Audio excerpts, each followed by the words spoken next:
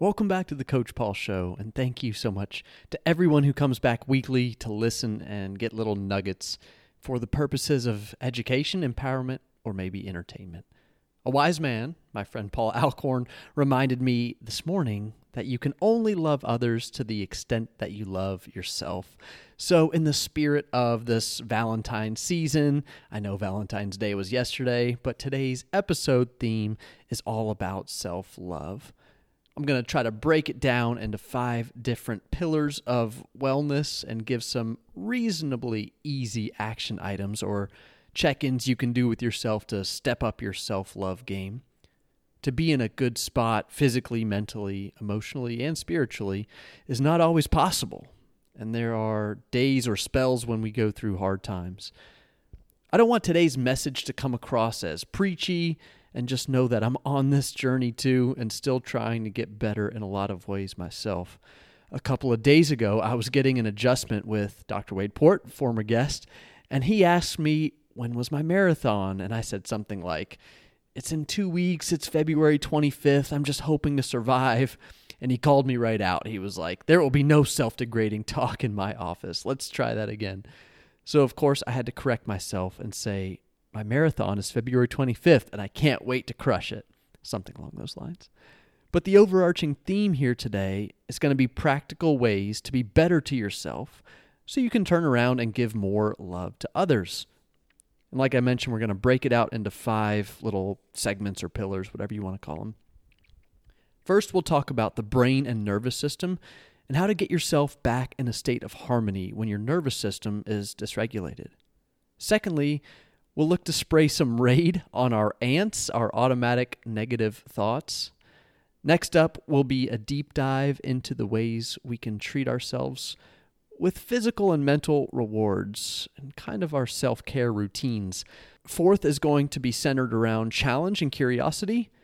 And finally, possibly most important, we will wrap up with the science-backed mental health benefits of why self-love is so important. Before we get into the pillars, I would like to talk about some red flags or maybe things to look out for that would suggest maybe your self-love could use a little nudge in a more productive direction. A couple of these are definitely things that I have to look out for, like I mentioned one earlier. This is just going to be a brief top 10 list of signs of low love. Number 1, chronic feelings of low self-esteem or inadequacy. Number 2, self-sabotaging behaviors. Number 3 is difficulty setting boundaries. Number 4, seeking external validation all the time. Number 5, this one is me, I got to work on this. Negative self-talk and criticism. Number 6 is comparing yourself unfavorably towards others. Number 7, also staring me right in the face. Difficulty saying no and overcommitting. Number 8 is tolerating abusive relationships. Number 9, perfectionism or fear of failure. And number 10, avoiding self-care or maybe neglecting your personal needs. So if a handful or if any of those sounded like, ooh man, that's sounding like it's directed right at me, then I invite you to turn up the volume knob a couple of notches, find a comfy pillow, and take some notes on how to make the best you yet. So self-love is not narcissism. It doesn't come from a place of self-centeredness or of ego. It is not bath bombs and chocolate cake, although those can be a nice treat. I'm just talking about having an appreciation and positive regard for yourself. Unless you do some deeper work and develop the skill or create a set of habits around this definition of self-love, then you may just find that you don't need that slice of cake after all. Without a better embrace of self, we're going to struggle taking action or chances, and we'll miss out on a lot of incredible opportunities. All right, the stage is set. We know what we're getting into. Let's talk pillar number 1. It's probably something that does not come to mind when thinking about tangible ways to love yourself better. But the brain and nervous system are at the core of our emotions. So I think that this is an appropriate place to start. Anyone who regularly listens to the show knows that I beat the drum of sleep very loud on a consistent basis, and I got to beat it just a couple of times here, particularly REM and deep sleep. You know that scene, I don't know why I thought of this, but you know that scene in Star Wars where Chewie, Luke, and Princess Leia were all trapped in that trash compactor, desperate to get out. They're pushing on the walls. Our brains kind of serve as that trash compactor, like an internal waste disposal system. So this cleaning process removes the intercellular junk, and there's a direct link between superior sleep and lowered risks of developing Alzheimer's or dementia. People who regularly sleep less than 7 hours per night, over time, they build up unhealthy neurons and are at a greater risk of cognitive impairment in their later years. Now, I got to pause here. If you're younger and listening to this, I know it's hard to imagine a day way down the line when you're not full of energy and you can survive and function on like 3 hours of sleep. But you are doing your future self a huge disservice by not loving yourself now. So when it comes to brain health, sleep is a performance-enhancing drug, particularly REM sleep. It helps us maintain our emotional awareness. You'll know your nervous system is out of whack if you have trouble sleeping consistently. Other things to kind of put the pulse down on: if you regularly have muscle tension or pain, if you have low motivation or even strange changes in appetite, this is when you know your nervous system is a little bit out of whack. So as promised, for each one of these little pillars, I'm just going to give you 1 or 2 easy action items if you're struggling in this particular area. So if you're having sleep problems, my easy, controllable suggestion would be, for at least an hour before bed, avoid doing anything stimulating, anxiety-producing, whatever it is for you. Trust me, social media will be just fine without you after 8 or 9 p.m., whatever your normal bedtime is. And stressing about homework or studying for a test or answering work emails to the extent that it's costing you precious sleep, you're sitting in bed thinking about these things, it's not worth it. So find a wind down routine or activity that calms you, like reading, journaling, breath work, whatever it is. I've been doing this the last month. This is my other suggestion for the brain and nervous system. I heard about it on a podcast. I can't remember which one, but it's called 5-finger breathing. What you do, it's easy. You just look at your open palm and you trace your fingers. On your inhale, you move your left index finger up your right pinky, and when you exhale, you move your index finger down your pinky. And you're going to do that for all 5 of your fingers. So combining the sight of your hand, you're looking at your hand, the feel of your finger on your other palm, your other hand, and the focus on your breath, all packaged together, it's a remarkable way to calm down the nervous system when you're stressed. I've tried it a few times, firsthand experience, no pun intended. Please try this. I think it works, but let me know what you think. Just a quick recap on that one. Just love yourself by getting proper sleep and dedicate a quiet half hour or hour before bed to wind yourself down. And if you are stimulated, stressed, or anxious, try out the 5-finger breathing. Okay, second, I want to talk about one of my daily battles, and I'm pretty sure I'm not alone on this one: automatic negative thoughts, also known as ANTS. Dr. Daniel Amen is the originator of that acronym, and he's got some great strategies on how to deal with these pesky thoughts. Humans seem to be hardwired towards like a negativity bias. My background from college, I was actually a broadcast news and journalism major. And I remember learning that the average click-through rate on news headlines with negative adjectives was like 60% higher than headlines with positive ones. That's crazy. So every time we have these negative thoughts, or thoughts in general, our brain releases chemicals. Every time you have an angry or unkind thought, the brain basically releases a cloud of pollution, to put it simply. Your muscles can tense up, your heart rate variability goes sideways, all the bad things. But on the other hand, when you have hopeful, kind, optimistic thoughts, your brain is releasing chemicals that make you feel good. Your breathing evens out, your muscles relax, etc.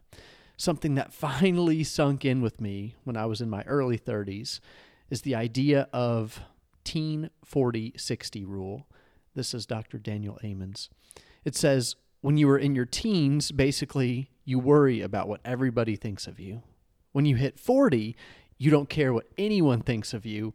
And by the time you're 60, you realize that no one has been thinking about you this whole time.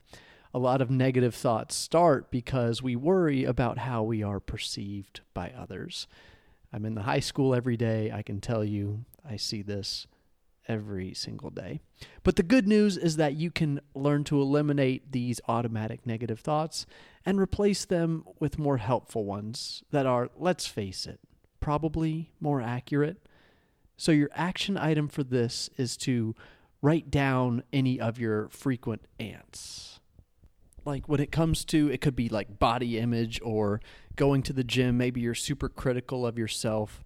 Like even going to the gym, you could say, man, that person on the bike looks so much faster than me. I can never get to that speed. Or are you thinking, man, I'm showing up for myself. I'm at the gym. This is awesome. I never went to the gym last year. Like, how do you frame things? So just noticing your thoughts, that's a huge part of it. Whenever the negative thoughts do creep in, ask yourself if you are 100% sure that the thought is true. The brain has an interesting way of tricking us. And try to redirect your thoughts to focus on what is actually true. Confront your automatic negative thoughts. Don't believe every stupid thought that you have. And I'll end this little pillar with a nice little quote from Byron Katie from the book Loving What Is. Byron said, "A thought is harmless unless we believe it. It's not our thoughts, but the attachment to our thoughts that causes suffering. Attaching to a thought means believing that it's true without inquiring. A belief is a thought that we've been attached to, often for years. So get out there and challenge those thoughts." Number 3, our physical and mental rewards. And kind of like our self-care routines. Look, life is hard. People are weird. Some days everything hurts. That's why it's so important to have a self-care routine that's specific for you. You're looking for ways to rejuvenate yourself and recharge your mental battery. For me, I try to do a sauna meditation. I know it's a little weird. And mobility stretching videos on YouTube. I love doing those in the morning, at least 3 or 4 times per week. Going for a walk with my headphones and listening to other podcasts when the weather is nice. It's just super recharging and refreshing for me. Even meal prep I find to be incredibly anxiety reducing, just knowing I'm going into Monday ready to roll. You don't want these things, whatever your self-care routines, to feel like a chore, but something that brings you joy. So just a few ideas to throw out there. Maybe you can unfollow people on social media who bring you down. Talking to that one friend on the phone that always makes you smile. This is one I've been not the best at doing, but ending your shower with a 20-second cold blast and see if you can work up to a minute. I'm telling you that cold water helps release endorphins. Or maybe you need a more traditional idea like a foot massage. Go see my friends at Treat Your Feet in Doraville. But if you're listening closely, you know that I give that suggestion with a little bit of an asterisk. Self-love is nothing that can be bought, but a relationship that can be constantly improved. Just like with anything, habit change is tricky, but the first step of effective habit change is awareness. You've got to be aware of what recharges you and what drains you so you can add more of the good and cut down on the bad. Make a self-care routine that is effective and personal to you. Okay, number 4, let's talk about challenge and curiosity for just a minute. If you're able to get some solid habits going in the first 3 areas like we've just been talking about, you're going to be amazed at how much better you're going to be tackling new challenges. Self-love and self-compassion are intertwined. When the self-love is there, we look at challenges or obstacles, they're just like temporary setbacks.